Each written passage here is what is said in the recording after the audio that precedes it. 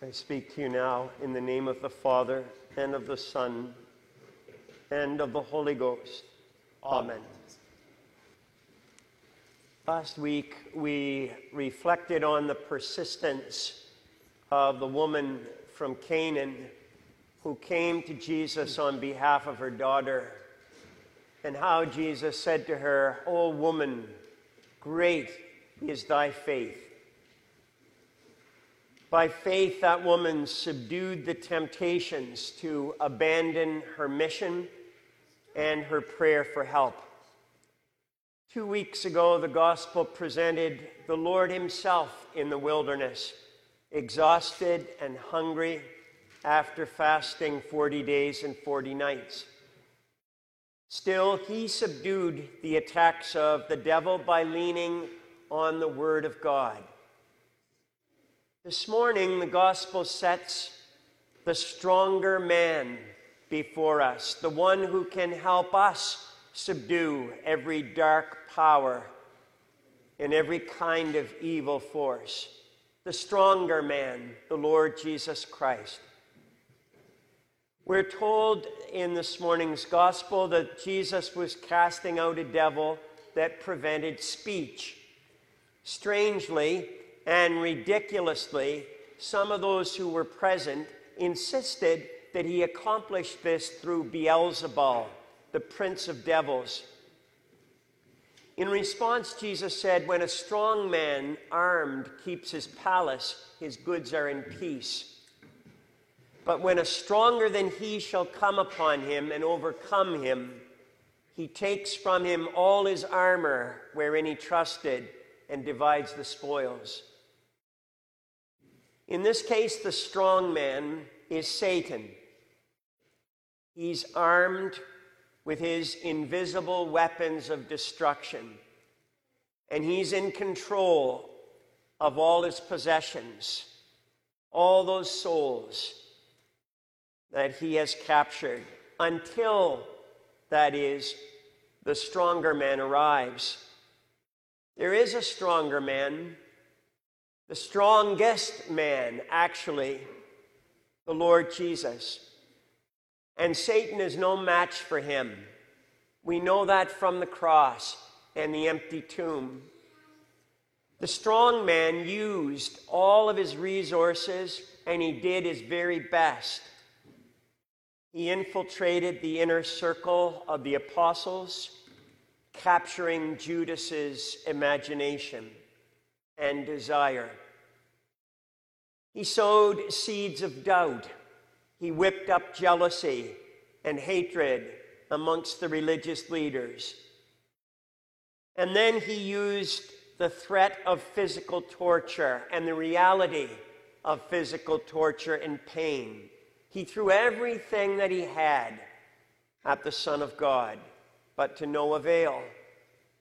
Christ, our Savior, continued on with God's plan of salvation. Jesus took our sins and the sins of the whole world upon himself at Calvary. He accepted everything that went with that sacrifice: humiliation, false accusations, and mocking.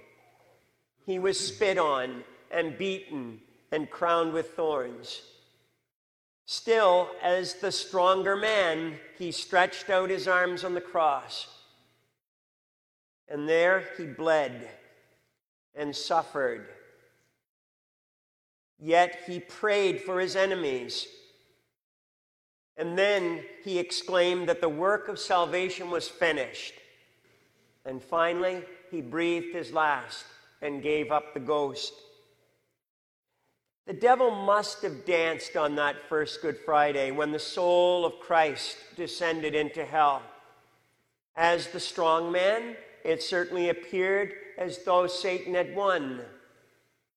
But on the third day, while it was yet dark, Christ rose from the dead, defeating the powers of sin and death and hell, and proving himself to be the stronger man.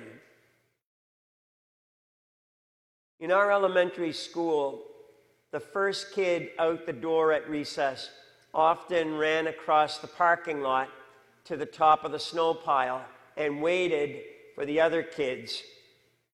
In those precious few minutes of waiting, he or she would dig in and arm themselves with snowballs, preparing for the challengers to make their attack.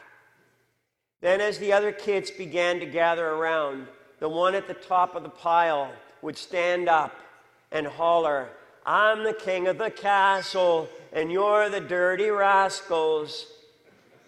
Needless to say, that declaration would provoke those on the ground, and a battle of epic proportions would ensue. And inevitably, the strong man would be thrown off the hill and replaced by a stronger man. This may be helpful in a certain way as we consider Jesus' words, but it cannot be pushed too far. Here's the thing. In order for you and me to subdue the desires of the flesh, in order for us to overcome destructive habits, in order for us to defeat the temptations of the world, the flesh, and the devil, we need more than our own strength. We need more, even more, than a bunch of friends. We need them, but we need more than them. That was the point of last week's collect. Almighty God, who seest that we have no power of ourselves to help ourselves. There's no doubt about it. That statement in last week's collect goes against everything we've ever learned. Almighty God, who seest that we have no power of ourselves to help ourselves. Yes, we do have power to help ourselves in certain areas. No kidding. We have power to help ourselves go to work, prepare meals, perform our personal hygiene routines, and to do the necessary chores around our apartment or house. But we do not have power to help ourselves overcome the strong man who wants to infiltrate our thinking and capture our hearts. In his commentary on this gospel passage, M.F. Sadler, over 100 years ago, writing, gave this explanation. The soul of the impenitent sinner, the unrepentant sinner, that soul is Satan's stronghold or his castle. The conversion of that soul will not come just because good values or principles win out over bad ones by their own strength. Rather, that soul will only be changed by Christ's coming to it, by Christ regenerating it, renewing it, taking all of its faculties and powers and turning them from the service of self to the service of God. No change is possible in the situation of that lost soul unless Christ comes to it, regenerates it, forgives it, cleanses it, and takes all of its powers and turns them from the service of self to the service of God. We speak often of the images of darkness and light. When we're in the dark, in a dark place, or going down a dark path, it goes to say that we cannot see clearly, nor can we simply snap our fingers and produce the light, the spiritual light, the clarity that we require. We need the light of the risen Christ to come to us. We need the sun to rise and dispel the darkness, that deep darkness. This is what Sadler's talking about. My soul will only be changed and freed by Christ coming to it, saving it, breathing new life into it, and continuing from there on to illuminate it. And the thing is, he will come. He has come, and he'll come again. He will come with authority and power by his Holy Spirit. Last week it was mentioned how, according to what St. Paul says, faith is like a shield, a full-body shield. The Canaanite woman, for example, continued to advance with her invisible shield of faith up, stopping the arrows of doubt and discouragement. St. Paul talked about other aspects of the armor of God, including the sword of the Spirit. The sword of the Spirit, which is the Word of God. With this powerful sword, we can, as the baptism service says, mortify all evil desires. Not just deflect them, but put them to death. And then we can daily increase in virtue and godly living. There is a spiritual battle, and we're in the middle of it. In fact, it's not just going on around us, it's going on within us. But we have been given the armor of God. What does that really mean, that last statement? The one I read just a second ago.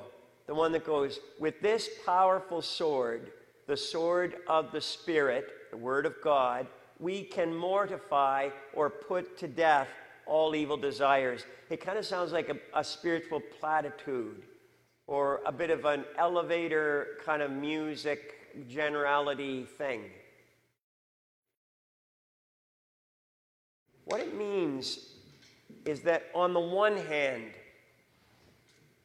the faith and the light and the power, the spiritual power we need to defeat temptation are real, actual gifts to us from God.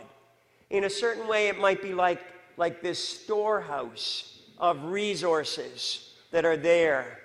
Not things that we've made ourselves or discovered ourselves, but things that God has provided for us to live. There they are in this storehouse. But what that sentence that I read twice is saying is, on the other hand, we must take them and arm ourselves with them. We must put them on and use them. That responsibility was simply but beautifully illustrated, without a single word spoken, by English painter Holman Hunt. In reflection upon Jesus' words in the book of Revelation, Hunt spent almost 4 years with a work of oil on canvas. These are the words he was thinking about. Behold, I stand at the door and knock. If any man will hear my voice and open the door, I will come in to him and will sup with him and he with me. We have a stained glass of that painting on this side. As I'm sure you know, in this famous work, Christ is holding a lantern as he stands with his right hand on the door, knocking. According to the background light, it appears to be the time just before the day's dawn. The door in the painting is somewhat covered by an overgrown vine, and here's the key: it has no handle on the outside. It can only be opened from the inside. That's the point. It tells the real deal. It's up to us to open the door. We must take hold of the infinite resources of the Holy Spirit. Our will must engage. Christ must be invited in, or the dark side will win. We must take the powerful sword of the Spirit, the Word of God. And with it, by God's power, his victorious power in Christ, we can put to death all evil desires. In the last part of today's gospel, Jesus describes our soul as a clean house. A house that is swept and orderly, but empty. Everything seems good about that soul until the unclean spirit that used to live in it returns. Finding it empty, that evil spirit goes and gets 7 other spirits, more wicked than itself. And the last state of that person is worse than the first. That soul becomes as an overrun party house for these evil spirits that return. Camp Medley in Upper Gagetown was originally the Gunter Farm, and the old homestead became the staff house. Of course, as a summer-only operation and a place that was in need of all kinds of donations to survive, the staff house often became cluttered with old furniture. One year, a new director came, somebody who had no history with the camp and no sentimental feelings about things. He was married as well and had a young family, and space was at a premium, as was the concern for the safety of his children. So he quickly began the work of throwing out all the junk. The table with the broken leg, the dresser with the missing drawer, the lamp that didn't work. It all went. Then he solicited donations only of things that were needed and in good shape. It was an amazing transformation in the old staff house. The picture of the empty soul in the gospel does not mean or suggest that we should fill our hearts with just anything or keep ourselves busy with just anything. We must allow only those desires and habits that will help us serve and please God. That's what we're about as followers of Christ, serving and pleasing God. Self, with its selfish desires, must die, and Christ, who is the fullness of grace and truth, must live and grow in us. On Ash Wednesday, the church invited us to read and meditate upon God's holy word. Actually, the church invited us to take up the sword of the Spirit by inviting us to read and meditate on God's holy word. In his new book, which he co-authors, Hide This in Your Heart, Michael Frost talks about protecting the radical heart. Protecting the radical heart. To follow Jesus Christ is a radical thing. It requires self-denial, after all, sacrifice, not popular, and faith, believing in him who is invisible. This is all countercultural. It goes against the grain of the world.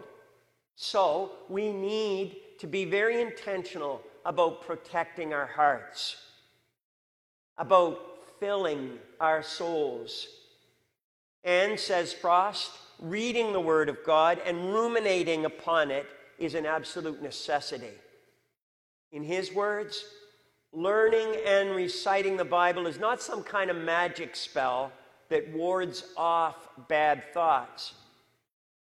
But the words of Scripture can do for us what they did for Jesus in the wilderness. The words of God can articulate our identity and our purpose. They can remind us and tell us who we are and what our life is to be about. Memorizing Scripture shapes our values and our vision as followers of Christ. And the Word of God strengthens us in time of weakness and temptation. We're going to close, but there's one last piece, and it's a short one to open up. To say that God's Word shapes our values and strengthens us in times of temptation, to say that His Word helps us to articulate who we are as the children of God, is saying a lot. It's true, though, because of the nature of God's Word, because of what God's Word is. In the Epistle to the Hebrews, there's this powerful description of God's Word. The Word of God is alive and active, sharper than any double-edged sword. It penetrates even to the dividing soul and spirit, joints and marrow. It judges the thoughts and attitudes of the heart. The point of comparing God's Word to a two-edged sword is to say how thorough, how complete God's Word can discern and distinguish. The incredible cutting power of Scripture can separate even our thoughts into good and evil.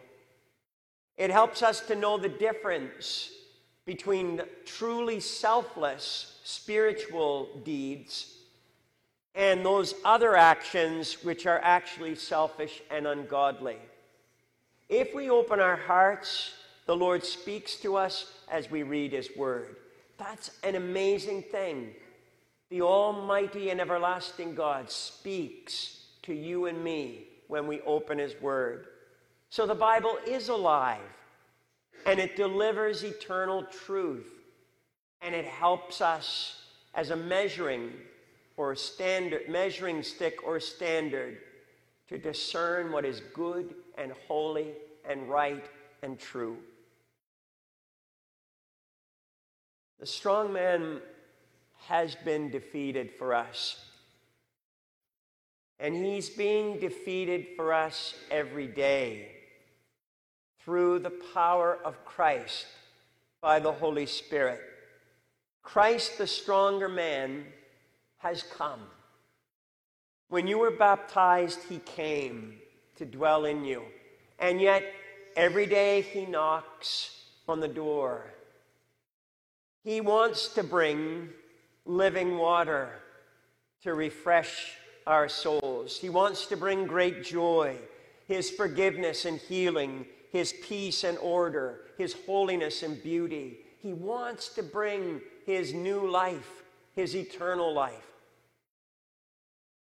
Knowing that, St. Paul says in today's epistle, walk then